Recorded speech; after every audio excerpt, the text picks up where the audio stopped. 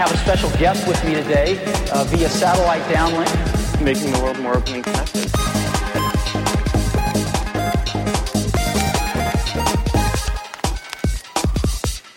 Welcome to the Today in Tech History podcast, where you learn about a few tech-related events that occurred today, May 27th, from history.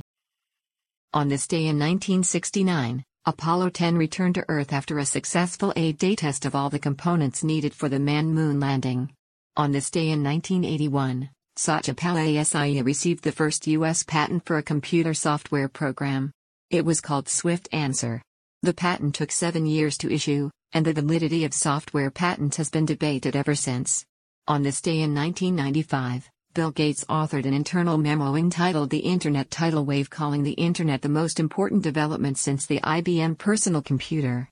Microsoft soon got to work on its own web browser. That's a look at tech history for May 27th.